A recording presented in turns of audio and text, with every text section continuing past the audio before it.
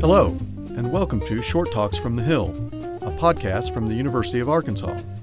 My name is Matt McGowan. On this episode, Davis McCombs, poet, professor, and director of the Program in Creative Writing and Translation at the University of Arkansas, will read selections from Lore, his most recent book of poetry.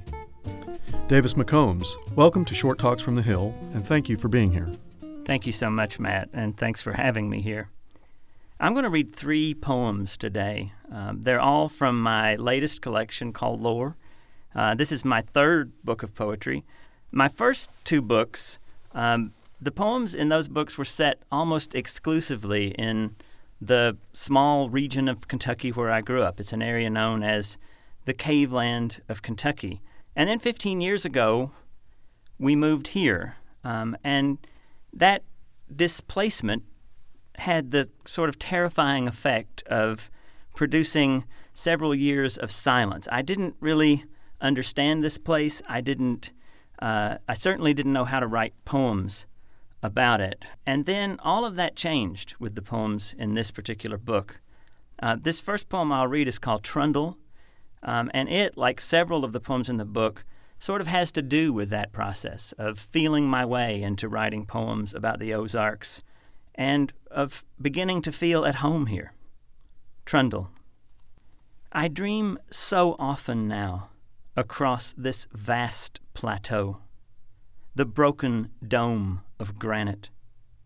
I've come to call the Ozarks home. Some nights I find the bent shape of the great bull brooding starrily over our field, the sky turning like spokes above a herd of winter-thinning deer who fold up with frost on their ribs to sleep. And I think of people I never knew. There's Ma Earl on a straw mattress fighting to bring her 7th and final child into these hills, a boy at last after 6 little girls. And there's the father, old Satch, staggering around the barn with a mason jar half full of the liquid that will drown him, and praying, sweet and merciful Savior, oh, please, for a son. And there's little Kit at the foot of her trundle about to be supplanted.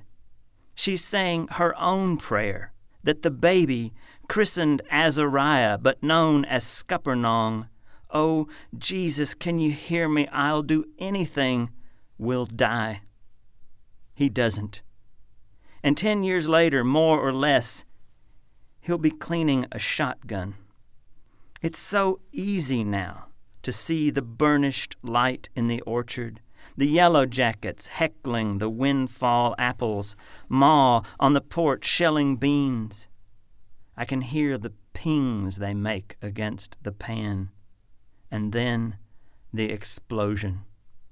No doctor near, and not a dime to their names. His foot will never heal, not properly. And so it's Scup now who knocks once at my office door and enters as the last orange glow retracts across the boxwood out the window.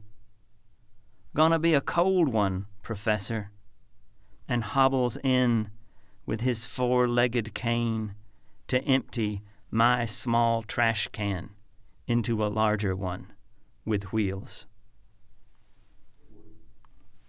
About 3 years ago, we had a colony of bees build in the outside wall of Kemple Hall, which is the building where I work here on campus. And this was above the loading dock where many of us enter the building. And there's a dumpster there, and the bees became very territorial about this dumpster. If you walk past, they would definitely let you know that you had strayed into their territory. And one day I was in the hall talking to my friend and colleague John Duvall, and John said that he'd heard of apple blossom honey, but he'd never heard of dumpster honey. And I loved that phrase so much that I wrote this poem called Dumpster Honey, and of course this poem is for John. Dumpster honey.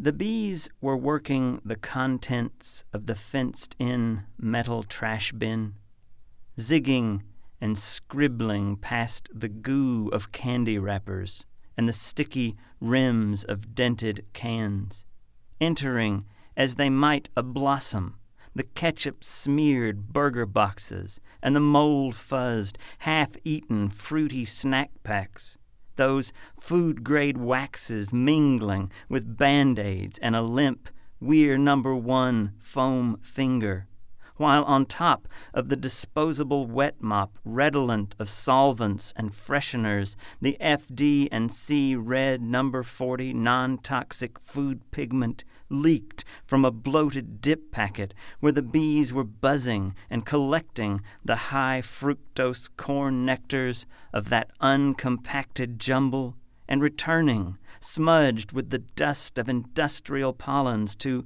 perhaps some rusted tailpipe hive where their queen grew fat on the froth of artificial sweeteners, out back of the little oily gas station in the middle of Arkansas, where we pulled off to change the baby's diaper and had to ask for the key they kept on a giant ring. The last poem I'll read is the final poem in the book. It's a poem called Old Stith, and I preface this poem with 2 lines from Thomas Gray's magnificent elegy written in a country churchyard. This is a poem I've known almost my entire life. My father used to read it to me when I was a child. The lines that I've chosen are these. Perhaps in this neglected spot is laid some heart once pregnant with celestial fire. And, I come from a place that many people would consider a neglected spot. And I mean this poem in many ways to be a tribute to artists may live and die unknown and unrecognized. Old Stith. Surely there was work enough, a lifetime's labor here for a practical man. But old Stith must have wandered away from all of that. The scythe that needed sharpening, or the fence that sagged where the deer had jumped it. Once Charlotte came up from the woods with 12 white pebbles she discovered in a bois d'arc's knot. Old Stith, who else? The kind of man who'd dig up cedars and transplant them in a ring on the farm's highest knob. Sometimes I enter their mesh of branches now, when snow is falling crookedly. And he must have used a tractor, how else, to upend that limestone splinter by the pond and set its base in concrete. On summer afternoons, the shadow of its finger points across the water, and the little fish swim up into its shade to feed. What else? Our first spring here, I followed water sliding down the mountain to where its current hinged off the bluff, and found a tulip poplar rigged with 7 nail-punched buckets to catch the flow as it filtered down and splattered on a tablet of stone he must have placed there. What kind of man would dream a water clock like this? Or hang a shard of glass on twine to catch the sunlight beaming through the hayloft's diamond cutout? Old Stith was dead and gone 2 years before we came here. But I like to think he thought of us, that he was tapping out a message. I lie awake some nights when rain rehearses the gutter's lines, but soon I'm thinking of his bucket rungs, that tin unbuttoning tumble as I climb down into the notch of sleep, of dreams, and find myself, where else? Right here. That was great, Davis. Thank you again for coming in today and sharing your work with us. Music for Short Talks from the Hill was written and performed by Ben Harris, guitar instructor at the University of Arkansas. For more information and additional podcasts, go to kuaf.com or researchfrontiers.uark.edu. the home of research news at the University of Arkansas.